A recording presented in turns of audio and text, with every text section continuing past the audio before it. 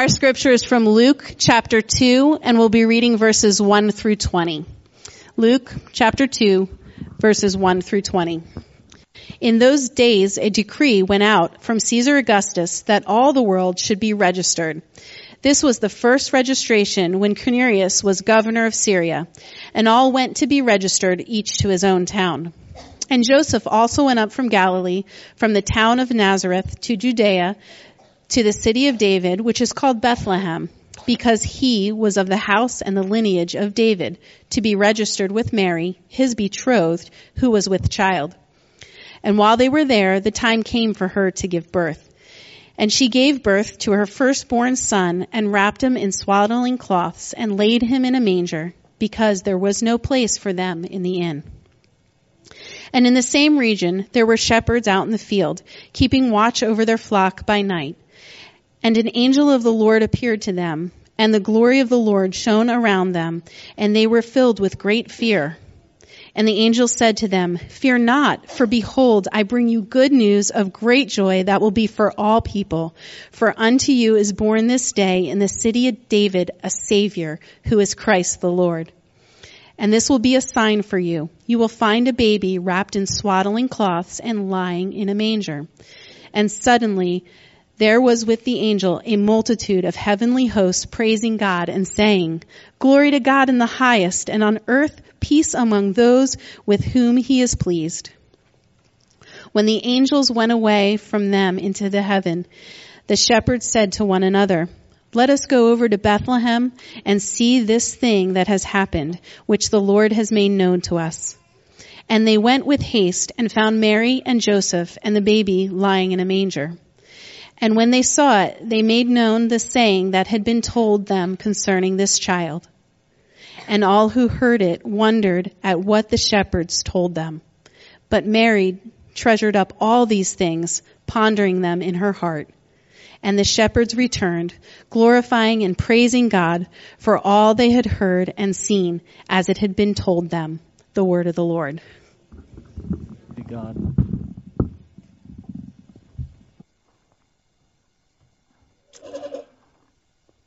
Hopefully I don't look too ghastly up here under these lights. We figured it'd be better than being a shadow of myself. Thank you for being here tonight. Appreciate especially those of you who are out of town or with family or friends. Thank you for spending part of your Christmas time with us here. I want to take you back about 55 years or so to my household. This will be 1962. And I'm the really, really cute one. I'm the youngest of four. So you can see, for those of you who know my older brother Tad in the upper left, I can show you the full picture if you want to see. But this is our first Christmas in our new home in Fairfax. And we were, typical 1960s family. This is, John F. Kennedy as president. And we were trying to get to the moon, I think, and it was seemed like a different world. But for me, something profound happened. Thanks, John. Something happened that day, that year, where my parents had recently become followers of Jesus Christ. And so we still had a mountain of presents under our tree. But that year, my dad said, before we do anything with this mountain of presents, we're going to read that story that you just heard from Luke 2, those familiar words that were new to me then as a young boy. And then he said, we're going to read this story and we're going to sing a Christmas carol, and then you can attack the presents. And so we did that, and I guess for a little boy, for a young boy, I remember year after year, that was our practice. And every year, the story seemed to grow longer until it was like War and Peace, because the power of the presents was attracting me like a moth to a flame. I saw the Whammo balls and the Schwinn, Stingray with the banana seat there, and I was having to stay still and listen to some story that seemed to me kind of irrelevant to my life. It was interesting, but not particularly life-changing. Fast forward now 24 years.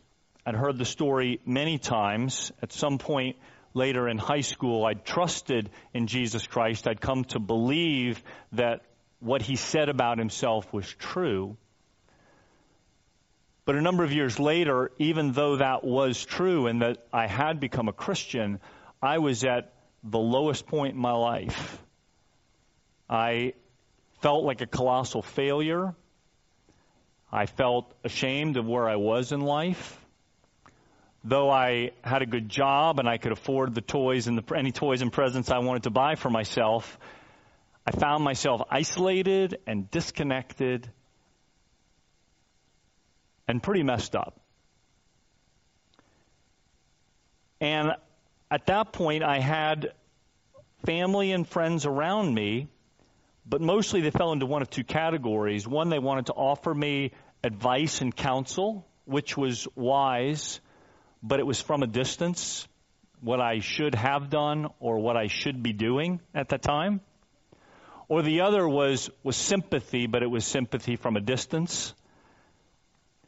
And I'm sure I was in a place in life when I was pushing people away.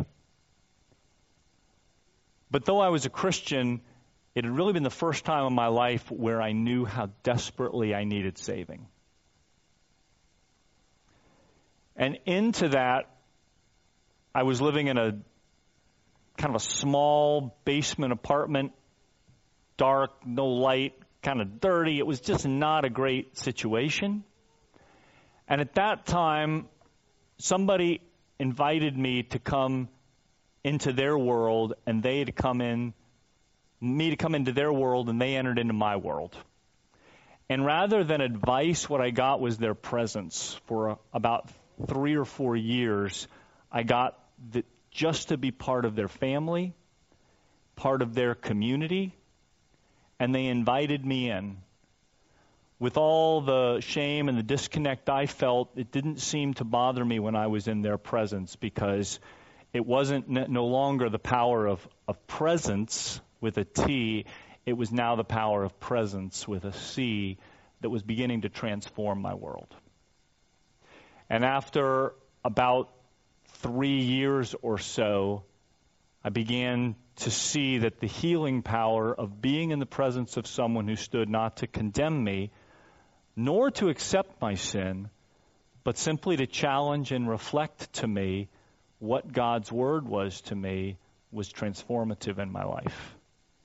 And what had been doctrine, what had simply been head knowledge, became salvation heart knowledge, that the need was met as someone represented Christ to me.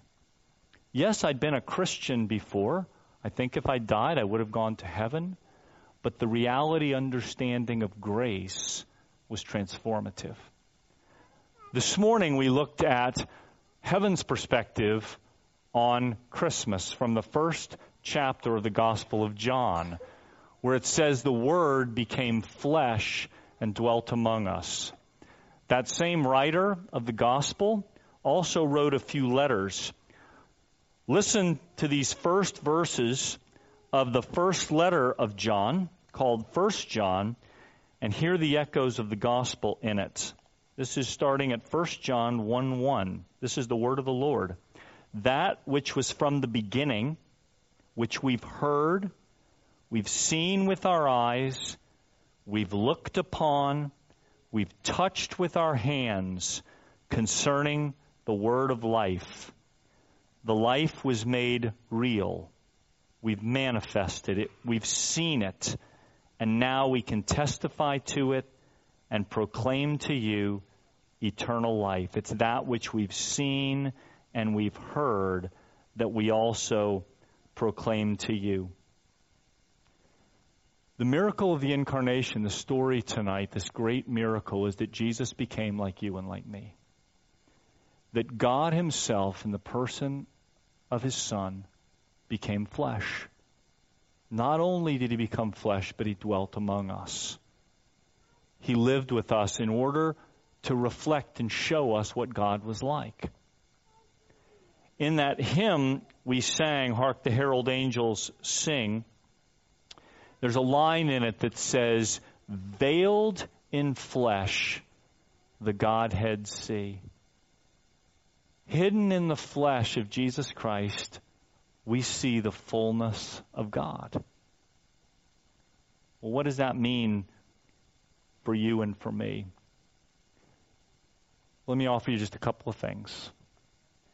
Is that the way I got to know the grace of God was realizing my desperate need of a Savior. And if you don't truly need Jesus in your life, if you don't truly need a Savior, if you're fine and self-sufficient, that's fine, but the gospel is for those who know they need different kind of news. Because the Bible teaches that this life isn't all there is, and that this life is difficult sometimes, and that our position is desperate. I didn't feel that way, frankly, for 25 years of my life, but baby, when it hit hard.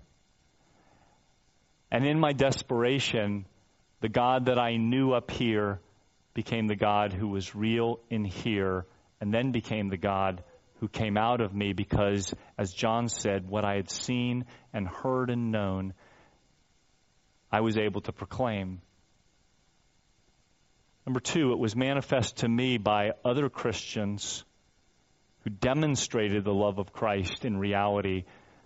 We all sometimes need Jesus with flesh on. We can all say to our kids at night, God's with you, honey. Just, it's okay to be in the dark alone, and Mom and I are going to go over here, and God will be with you. And you know what your kids always say, right? I need the God I can see. We all do. Jesus Christ became the God we could see. He became the God who is knowable and vulnerable.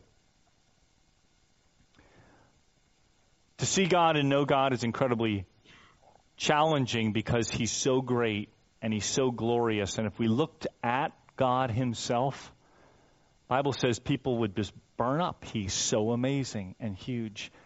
How many of y'all saw the eclipse when it came, a few months ago, right? Well, what did they tell us 12,000 times before about looking at the sun, right?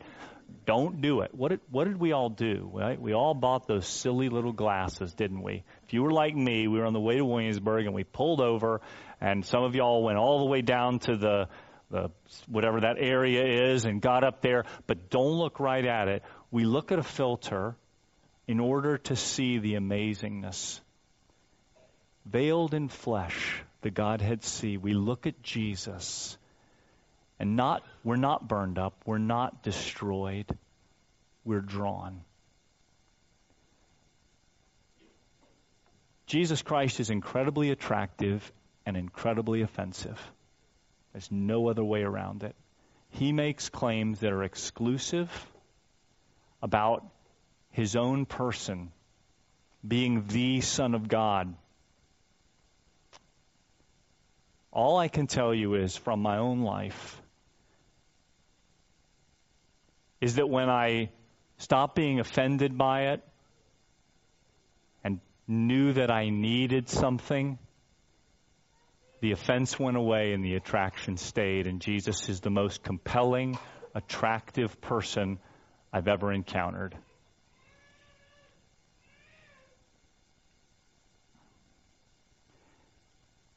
As we look at Christmas, as we look at the message, as we think about what He came to do for us, let me just ask you to consider, if you haven't, if it's real and if it's true that God came in human form, please don't ignore it. If you decide you just can't buy it, I understand that. But this is the most compelling claim. Easter hinges upon Christmas. The resurrection and the incarnation are two parts of the same coin. It's life-changing. Not to know about it but to experience it.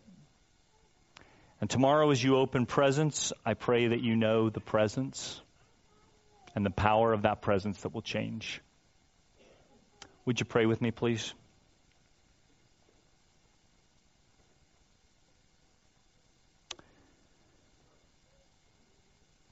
Lord, we thank you that you came to be touched, to be seen, to be heard. You invited people to touch the wounds in your side when you were on earth, that the people who wrote the scriptures describe how much they were impacted by what they saw, heard, felt. Lord, while we don't see you in the same way, Father, we know you by your Spirit, and we see you in one another, Lord, as we see the Spirit of Christ continuing to live. We ask you, Lord God, to make yourself real and known to us, even as you did when you were walking on earth, Lord. We ask you to make it real. I pray today, Lord, for people who are feeling depressed, fearful, doubting that you could really be there, questioning, could there be this God? I ask that you would make yourself known. Lord, I ask that you would do in us what we can't do for ourselves to make our need for you known. Create in us the hunger and thirst for more, because we know we were created for more than this life.